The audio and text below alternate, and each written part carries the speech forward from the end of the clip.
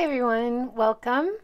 JJ Walsh or Joy here. Nice to connect with you once again. It's been a while since I've had the chance to talk to you, and I appreciate you tuning in and having an interest in sustainability in Japan and the kinds of things that I'm very passionate about being a part of, and trying to encourage businesses and people and myself how to make better choices. We have better solutions out there.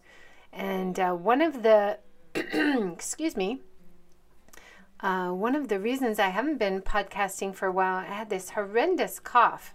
And it just really was hard to get over. And it's a kind of dry cough that just is very persistent. You just heard how I had to clear my throat a minute ago, so I still feel the remnants of it. And I've met so many visitors and people around me here in Japan too who seem to have the same cold. So if you do, if you're suffering through something, I hope you can get better soon. One of my personal remedies, which always made me feel a bit better and soothe the cough, I really love ginger. And I would warm up some water, not too hot, and add ginger, sometimes with sugar, sometimes with honey, but the raw ginger inside, or the Japanese version, is it called myoga, that grows in my garden. And it has such a beautiful smell and fragrance, as well as really soothing on your throat. So there's my little DIY remedy for you, and I hope you are well and staying healthy. Now today I wanted to talk about the article, the second part of the Fukushima Hope Tour article that I wrote. It was a trip sponsored by All About Japan. I really appreciate their supporting me to get up there and be able to be a part of this consulting trip to really see if there is potential in this coastal Hamadori Coast area of Fukushima, as it's been 12 years this year since the triple Fukushima disaster of the earthquake, the tsunami, and then the nuclear power disaster that has really devastated the region and made it very difficult for people to move back. There's still an ongoing problem. This year, they have announced, TEPCO, who is overseeing the crippled nuclear power station, they have stopped as much as they can, but they are still cooling it. And in cooling it, they are still collecting wastewater. And their plan is to release the wastewater into the ocean sometime this year. And when we were on this tour, of course, we met so many local people, especially fisher people. Anybody who has work connected in any way to the coast and the sea is very resistant and does not approve of this idea to release the wastewater. And of course, this goes right into a lot of the issues that I often think about when I do beach cleaning or talk to people who are talking about ocean conservation. There is a mindset, I think many of us have, that the ocean is too big to fail. That the ocean, we can put our waste in there. It doesn't matter. It's big enough to absorb it. And I think that may have been true for a time, but researchers, scientists, and people who are looking at the problem with their eyes open in a very honest way tell us very clearly that that is not true. The ocean is starting to fail. And this spells disaster for us all. We will not survive if the ocean fails. Not only for food from the ocean. We get a lot of seaweed, salt, seafood, fish. We get a lot of things we need from the ocean, but the ocean also absorbs so much carbon that if we destroy our biggest source, our biggest helper in Mother Nature, which is helping take carbon out of the atmosphere, that's going to really accelerate our global warming and climate disasters and make this planet impossible to live on. So we need to really think about big projects like this, big decisions like this, and think about, isn't there a better way? Isn't there another way? Instead of dumping this wastewater, which has dangerous chemicals in it, dumping it into the ocean, not only putting people's livelihoods in danger, but really damaging the ocean environment, which we are already damaging so much of. So that was one of the really big things that I keep coming back to from this trip to Fukushima, and it is an upcoming issue that the Japanese government is really struggling with, and I hope they struggle with it a bit more and really listen to experts and scientists around the world and really try to make the best solution possible. One thing we definitely saw on this tour around Fukushima Hamadori coast, that whole coastal area, there's a lot of empty space. There is a lot of areas that won't be repopulated for generations.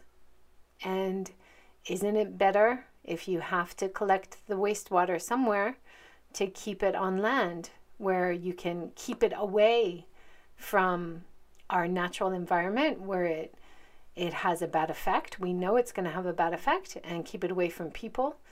That might be the better solution. There's no best answer. There's no best solution as far as I can see. But there is a lot of empty space and areas where people don't want to live and maybe shouldn't live for at least another couple generations. So yeah, big issues, big discussions need to happen, and I'd be really interested to hear what you think about that. So please drop me a line on social media or by email anytime, and let's talk about it. I think it's worth talking about. And if you have any good links to news articles, or if you yourself have been to the area, this Fukushima area, I would love to hear your point of view. I think the more viewpoints and insights that we have, the better. So this is on my website, inboundambassador.com, about Fukushima Hope Tour Part 2. So this is Part 2 of the Fukushima Hope Tour along the coast, which was filled with visions of a better future and modern-day connections to highly valued traditions and heritage. Before I joined this Hope Fukushima tour, I was prepared to see many examples of local resilience and ongoing struggles even 12 years after the triple disaster, the earthquake, tsunami, nuclear disaster, and parallels to issues here in Hiroshima, where I've been based for most of my life now. Most of my years in this world have now been in Japan, and most of those years have been in Hiroshima. So I really feel very connected and deep commitment to this area. So it was really nice to be in Fukushima and be able to see so many positive parallels between how Hiroshima has shown resilience and developed, and how Fukushima is now trying to develop in more positive, sustainable ways. I was surprised to also encounter many inspiring examples of innovation, entrepreneurship, and sustainable leadership. That was completely unexpected. I could see examples of how Fukushima is repositioning itself as a forward-thinking destination with a focus on clean, sustainable, self-sufficient models for energy and food. There are also many examples of planning for the long-term health of local people and planet for new projects, businesses, and community development. Here's a picture from my Twitter feed while I was in Fukushima, and Fukushima Hope Tour with Asby Brown, who was our guide, and it was amazing to have such a deeply knowledgeable guide, not only about the Fukushima disaster and radiation testing, which he's been a part of with his SafeCast organization, safecast.org. If you search online, you can see real-time radiation readings from Fukushima and all over Japan and now all over the world. So he was our guide, and we're started the day too looking at renewable energy, a solar and wind farm along the coast, and the issue of concrete fortification of the coast to protect it from future tsunamis. It was an interesting issue that each area seemed to have tackled differently. And in this area, which had a row of windmills and then solar panels and new trees were being planted in this area as a way to protect the neighborhoods behind in case there was another tsunami in the future. But standing at this point where they had the wind farm and the solar and the newly planted tree plantations, and then looking off into the distance along the coast, you could see the fossil fuel power plants, which are the most common type of power being made in Japan, made from oil and coal. And we want to decrease this. And so compared to what we're standing under with the wind and the solar and the trees, this looks like the better option for the future, the cleaner, renewable option. And then in the distance, we see the fossil fuels, which we're using now, but Fukushima area is becoming less and less dependent on. So it's looking like progress, right? And then you look even further past the fossil fuel plants, and what do you see? You see the Fukushima Daiichi and the Daini nuclear power plants, which are both offline now. And you think it is progress. Where I'm standing right now under these windmills, next to the solar farm, next to the tree plantations, this feels like progress. This feels like what they need for the people in this area to have a better future, cleaner future, but also justice. If something happens, if a disaster happens and something happens to these windmills and solar farms and trees, it's not going to be generations of stigma and generations to clean up and bring people back to the area. So that, to me, is the biggest argument against nuclear power. Use what we have now, start phasing it out, but don't build new ones because it's not the power of the future. That's my opinion. But I think a lot of people are thinking along the same lines these days. And now, one of the interesting people that was part of this Fukushima Hope tour was Joost Kralt. And I hope I didn't just destroy his name. Sorry, Joost. He's from the Netherlands. And he works at Magonote Travel. And he's working on the food camp project, which he was telling me about while we were there. And he's based in Fukushima. And he's a really interesting guy. And I'm really excited about the food camp project, especially because he was telling me they have a zero emissions truck that they're launching this year. So the concept of the food camp is they take people out, or they get people to come and meet at a farm where the food is made, food and wine usually. They have these gorgeous, like high quality linen tablecloth tables in the field next to the farm where everything's grown. And they have these food trucks which are helping for the service of feeding everyone and bringing out all the food and drink. And it's like a wonderful party at the farm or at the place it's produced. And it's just a wonderful idea. So I'm going to talk to him on my talk show in June, if you want to tune in, on June 6th at 10 a.m. if you want to join us live, and then you'll be able to watch or listen coming up in about a week after. You'll be able to listen to the podcast version. But if you want to join us online, please find me on the YouTube channel, and you can add your comments and questions as we're live. So he lives in Fukushima, like I said, and works for Magonote Travel on this food camp project. And for the food camp this year, they are adding a Toyota hydrogen fuel cell car to the fleet to offer zero emission dining and added value to their events. And when I was talking to him about it, it's a really great idea because even if you just think about like a normal food truck, I love food truck culture. It's really fun, right? And you can eat outside usually, and it's really, I don't know, it's a great way for new startups and chefs to start out and start getting a fan base before they make an investment in a brick and mortar restaurant or cafe. But one of the things that always puts me off is the sound of the engine or the sound of the generator, and usually the smell of the emissions that go along with that. So fantastic to have a Toyota hydrogen fuel cell zero emission car, which is going to be part of this great food camp project. So I'm excited to learn more about it when I talk to him. But this was one of the many innovations I heard about on the Fukushima Hope tour that we were doing, which really impressed me as a great model of innovation for other parts of Japan. I often go to rural areas of Japan where they're trying to develop tourism.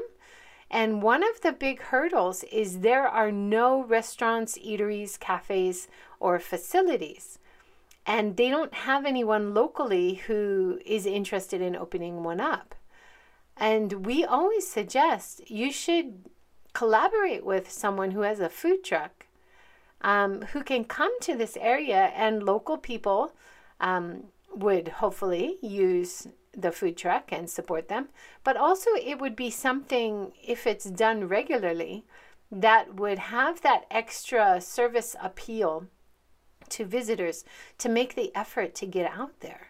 Because one of the big hurdles, if I'm going to drive out to the countryside or take a bus or a train out to the countryside or cycle out to the countryside, I'm not as excited to do that if I know there's not going to be anything to eat, anything to drink, and usually no shops open.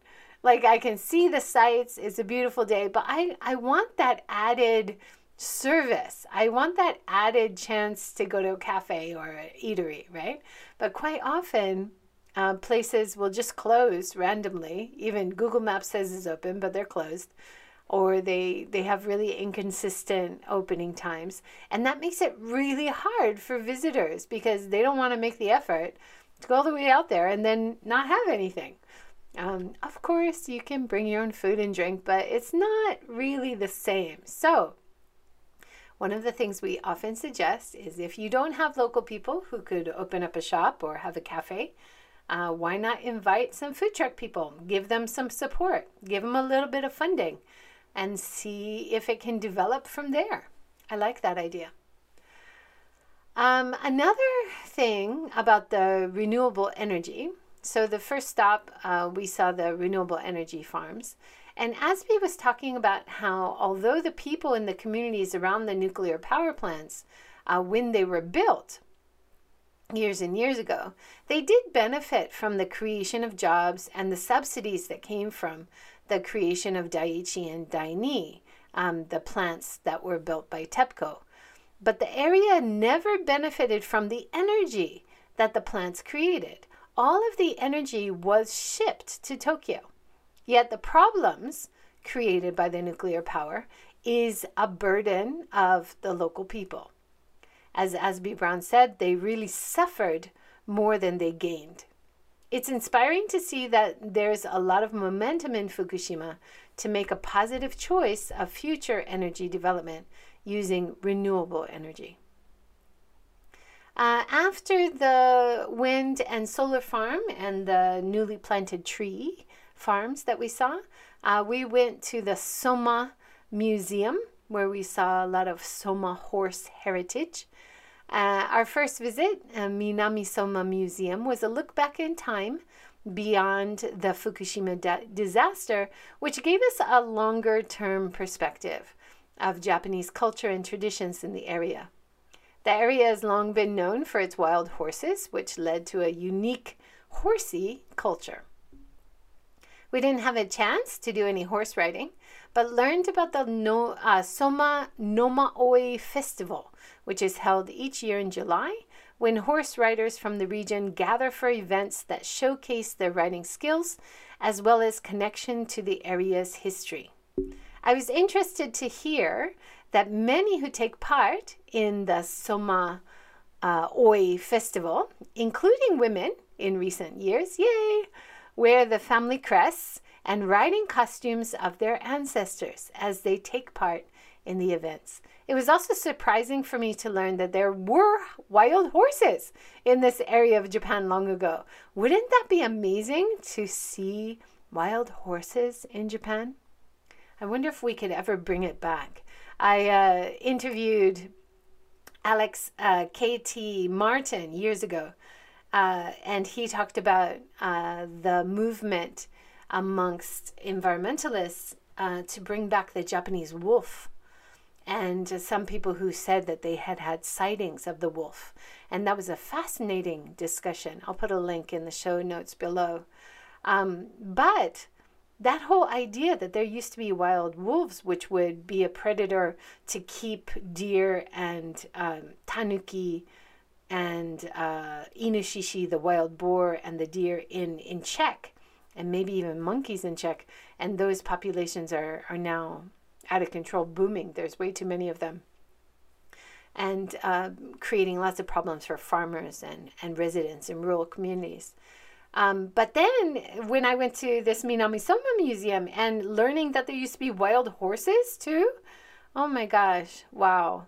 Wouldn't that be amazing to see wild horses? A guest of mine who came from America said that there are some areas in North America which have wild horses still. I would love to see that someday. So we stopped for lunch in a town not far from the museum, and it was wonderful to see some of the traditional houses and shops which have been preserved. So many of the areas we saw in Fukushima were empty lots where towns used to be, which made it easier for them to decrease radiation levels. They took the topsoil off and put it into bags, another waste storage problem for future generations to deal with. But so hard to repopulate when all the buildings are gone and it's just empty lots. That's a much bigger ask than bringing people back and having the frame of something to work with, having the plumbing already installed, having the sewage system.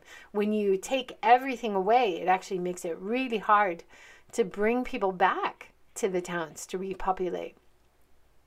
In one of the old buildings, we ate soba and tempura, and the shop had gorgeous ramma, wooden carvings, usually found at the top of old houses, at the top of the rooms on the side.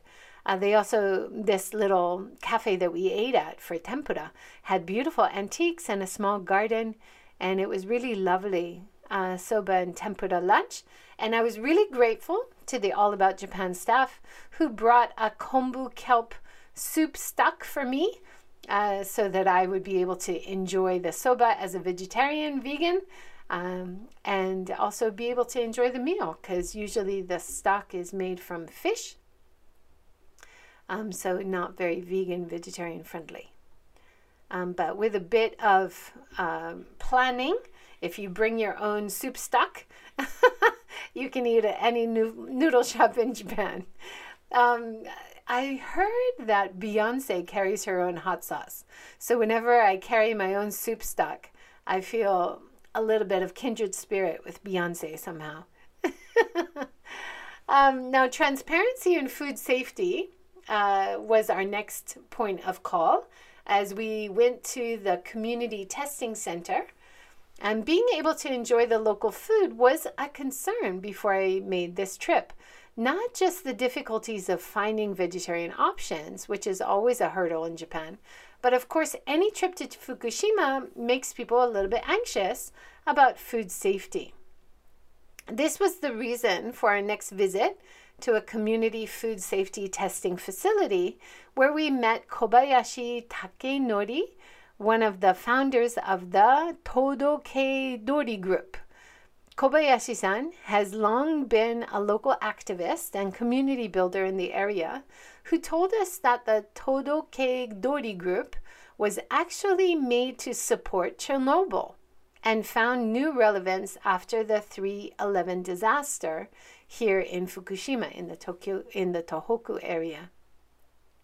This facility started operating in 2012 to support local residents by providing straightforward information about radiation monitoring and providing food testing services.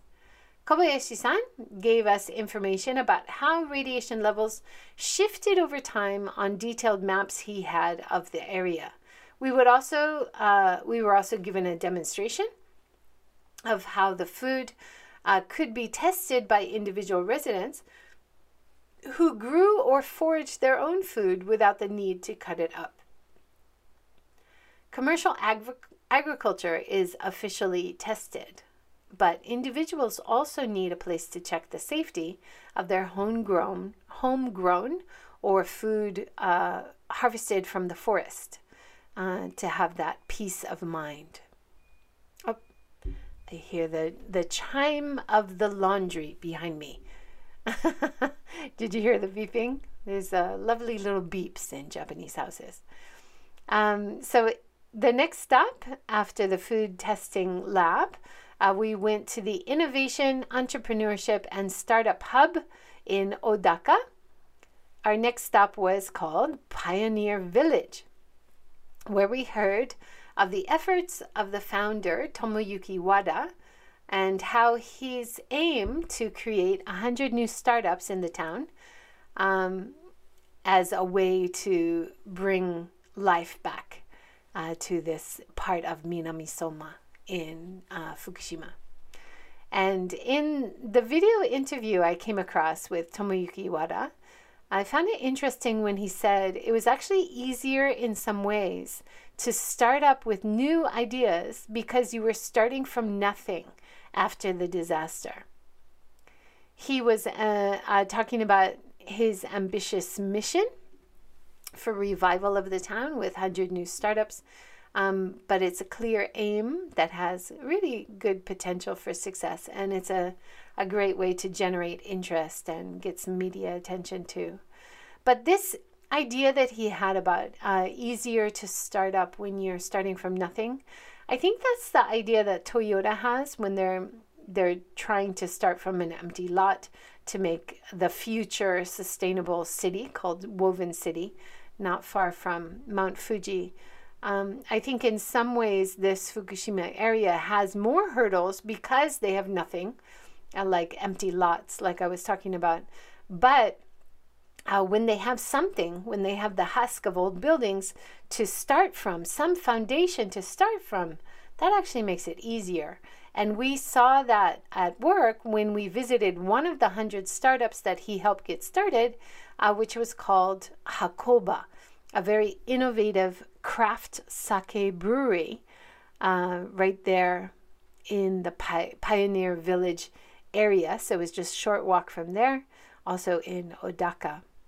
Now, Hakoba Craft Sake Brewery was founded by a young entrepreneur named Sato Taisuke, who was inspired by Brooklyn, New York City innovators who were blending craft beer techniques with sake brewing techniques. So the brewery, shop, and cafe is built in a beautifully renovated old house in the town of Odaka. It's actually one of Wada, the founder of the Pioneer Village, one of his family's old houses that they renovated, and it's absolutely gorgeous. I loved hearing the founder talk, Sato-san, the founder talk of his passion for learning the craft of this interesting combination between beer and sake, and then starting this new innovative business. I think there's so much we can learn from this kind of attitude. You can see a nice interview with Sato-san here, so I'll put it in the show notes so you can see it from the Fukushima Prefecture website. So the interview is in Japanese, but it has really good English subtitles. On the second night, we stayed at the community hub of Odaka activism and hospitality at the Futaba Ryokan, a guest house near Odaka Station, which is run by the effervescent Kobayashi couple. So we met Kobayashi-san at the radiation monitoring community center earlier in the day. And then later that same day, we met Kobayashi-san, the wife of the couple who runs the guest house. And they're both such an amazing couple and really such an asset to the community as well as for visitors. They're the reason you want to go there. And really warm hospitality. And at their ryokan, Futabaya Ryokan, we saw one of the first dedicated radiation monitors which were put there by the SafeCast organization. So Asby Brown had a great connection with the Kobayashi family, and it was nice to be there with him and have the introduction through Asby. This guest house was the first to install the SafeCast radiation monitors on it to provide data to local residents as well as to those around Japan and the world who wanted more information about radiation after the 3/11 disaster. And like the Kobayashis and many people there talked about, they wanted their own data collected independently to correlate to the official government data so that there was more a sense of trust, that they could kind of check what was official information, because there was so much distrust in the official line that was given, especially right after the disaster. Another picture from Twitter here showing lots of tasty food at the Futabaya Ryokan, even for me as a vegetarian vegan. They treated me very well, and I ate lots of beautiful, lovely, tasty, healthy food. So I was very happy. The town of Odaka seems to be a slowly rebuilding and thriving. Can I say re-thriving? Thriving again? How do we say that?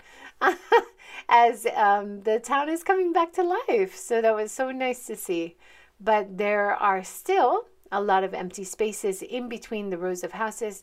You have these long empty spaces. Even after 12 years, there's no sign that people are going to rebuild in those spaces quite yet.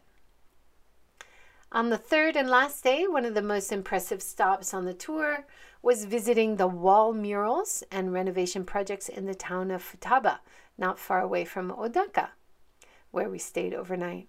And this area is still part of the exclusion zone, but it showed how the power of art, design, and innovation really helps with revival.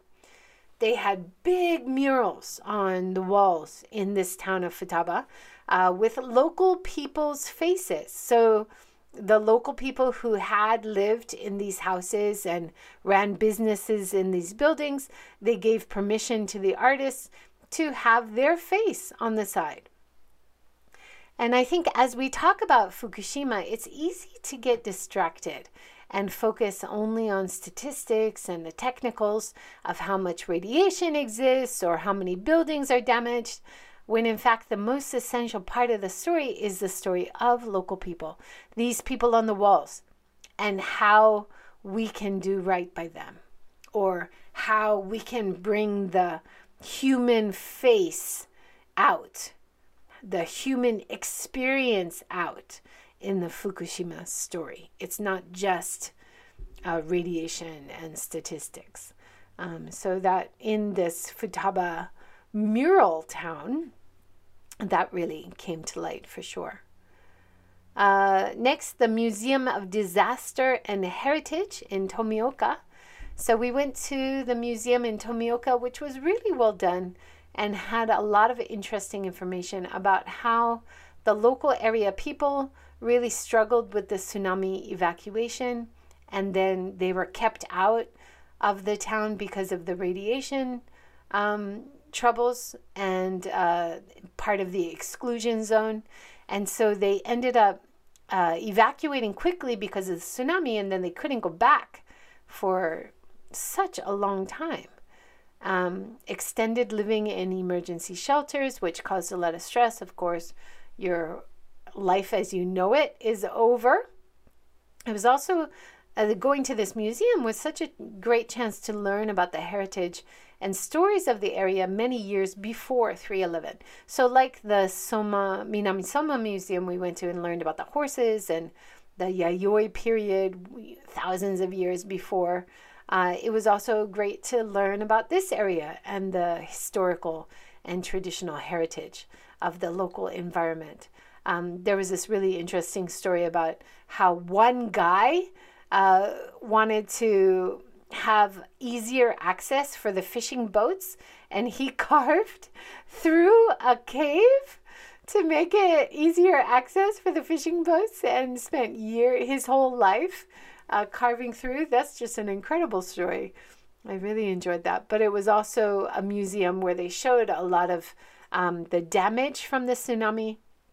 I talked very honestly about the evacuation and the dangers from radiation as they were evacuating and in the emergency shelters. So it was a very important and well done museum. I think we definitely need good information documenting what happened and what is still happening so that we can have an honest dialogue and people can make decisions based on data and rational judgments and the truth instead of propaganda or things that aren't really true.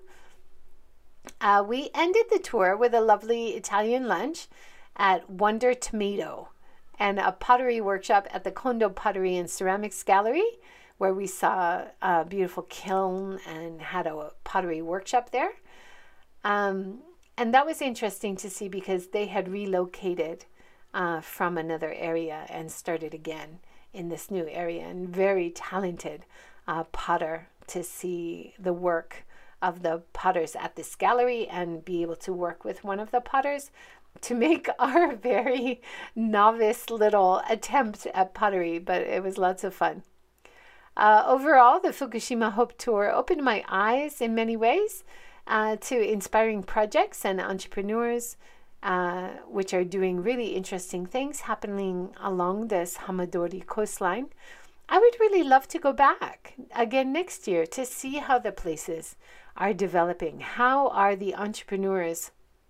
Are they finding support? Are they bringing in more people?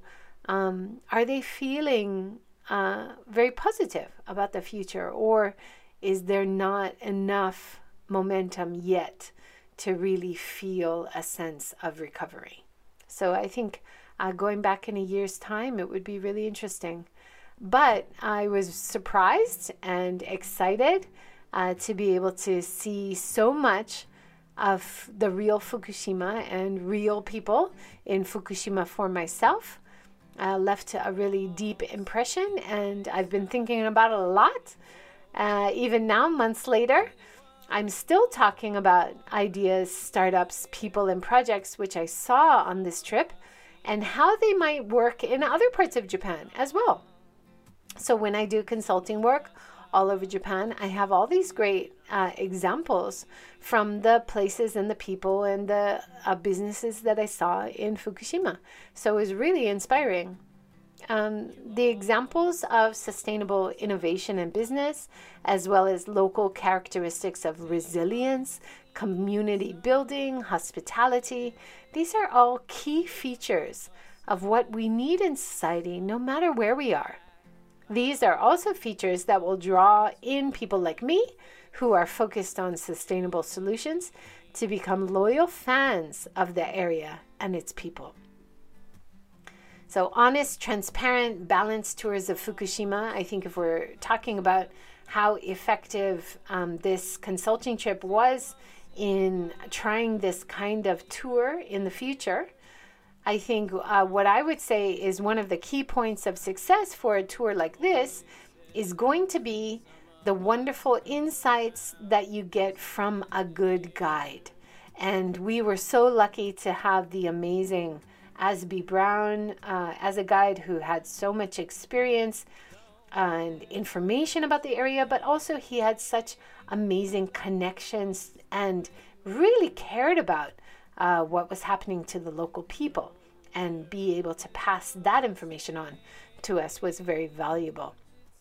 So I think in terms of how successful future tours can be, you definitely need local guides to take visitors on tours like this and be able to connect them in an honest and real and interesting way to local people as well as the information, but have a more balanced view of the past disaster, the ongoing challenges, and future hope. In that way, it's a very key point of developing attractive and sustainable tourism in Fukushima, I think. Thanks so much for listening. I would love to hear your point of view. What did you think of that? And reach out through social media or drop me an email on inboundambassador@gmail.com. I'd love to hear from you. Have a great day. See you next time. All of you left a certain mark on me.